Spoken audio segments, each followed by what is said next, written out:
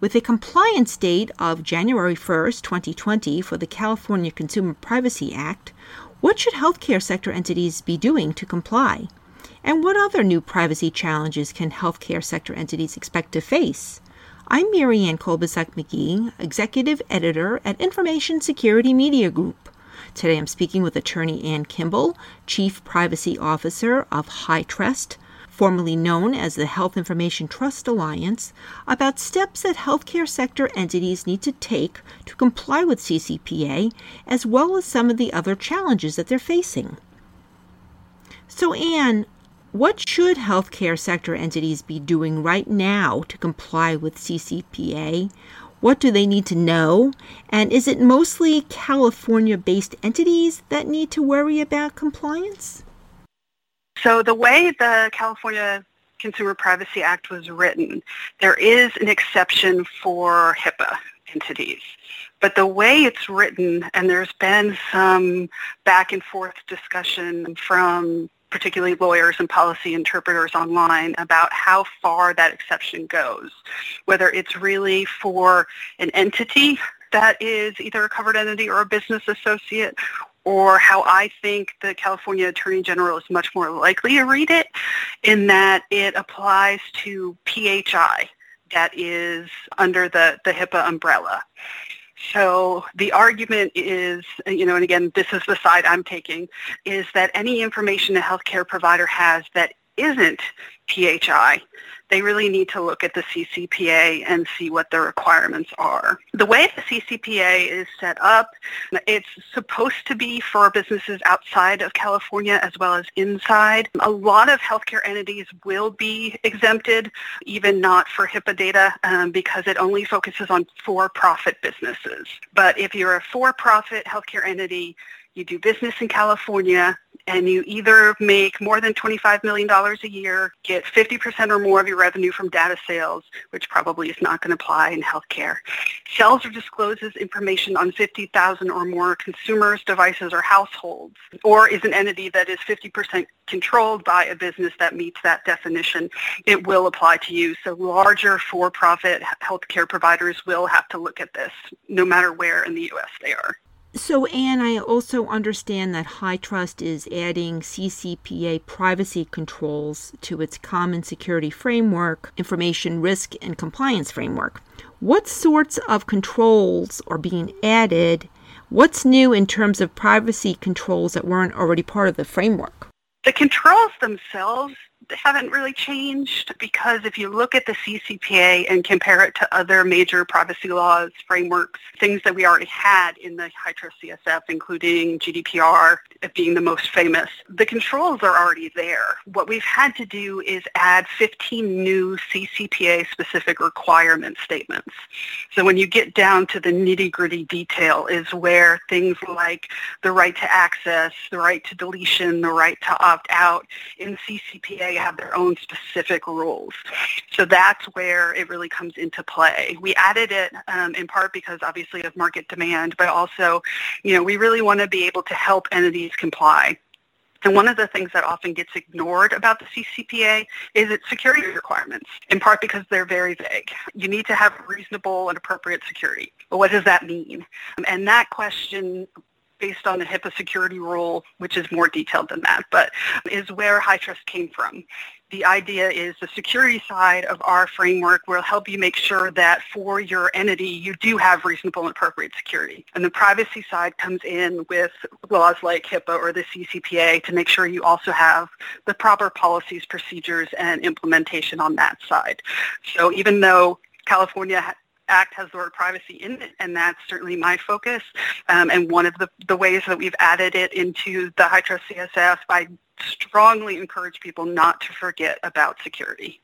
So, Ann, the National Institute of Standards and Technologies recently introduced a preliminary draft for a privacy framework. Do you anticipate that that framework will be reflected somehow in the HITRUST CSF? And what should healthcare sector entities expect potentially?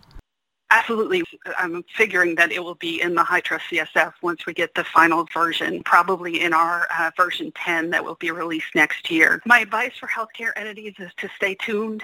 Even when we get the final version of the NIST privacy framework, unless it is significantly more specific than it is now. My guess is what we're going to see is the same thing we saw with the NIST cybersecurity framework, and that there's going to be a fair amount of sector-specific guidance that's going to have to be developed. And so that's certainly something that HITRUST has been a part of on the cybersecurity framework side. I imagine we would want to be or try to be involved on the privacy framework side as well to make sure that the very broad framework that NIST has put together can actually be implemented by healthcare providers with clear guidance on how to do so.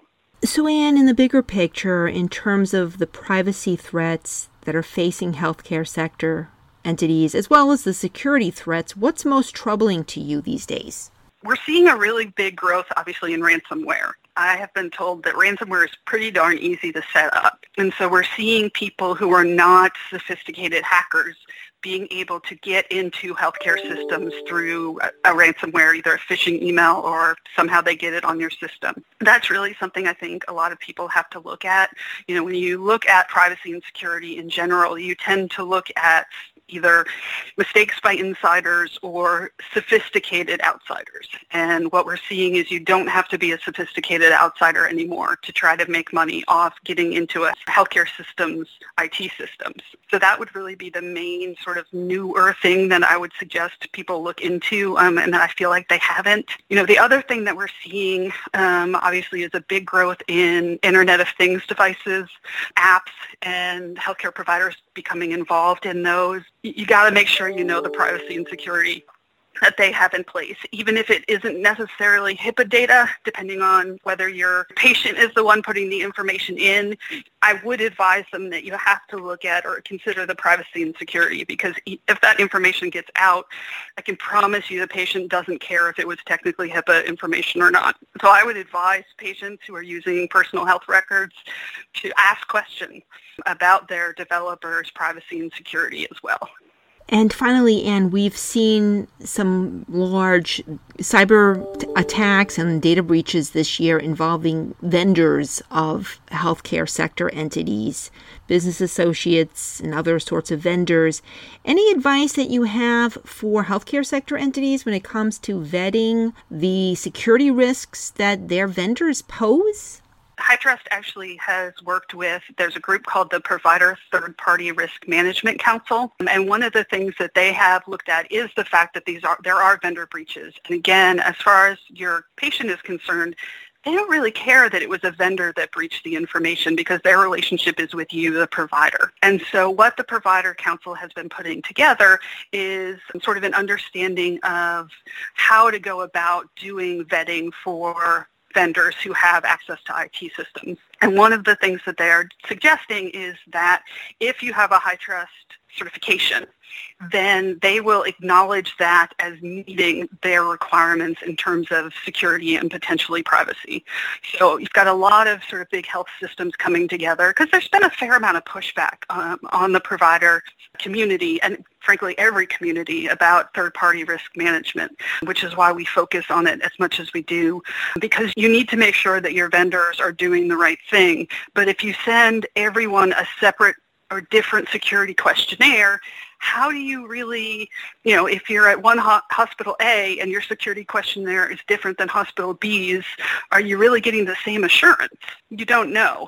So while obviously I'm a little bit biased towards HITRUST, strongly suggest that you ask for some sort of tangible certification or something similar from your vendors so that you know that they're doing the right thing, that they're being monitored on an annual or a semi-annual basis to make sure they continue to do the right thing, but you don't have to try to put all the resources into keeping up with that. We have what's called the HITRUST Assessment Exchange, HACS, and that system allows providers to directly communicate with their vendors about really HITRUST certification requirements in their contracts and get status updates of who's compliant and who isn't.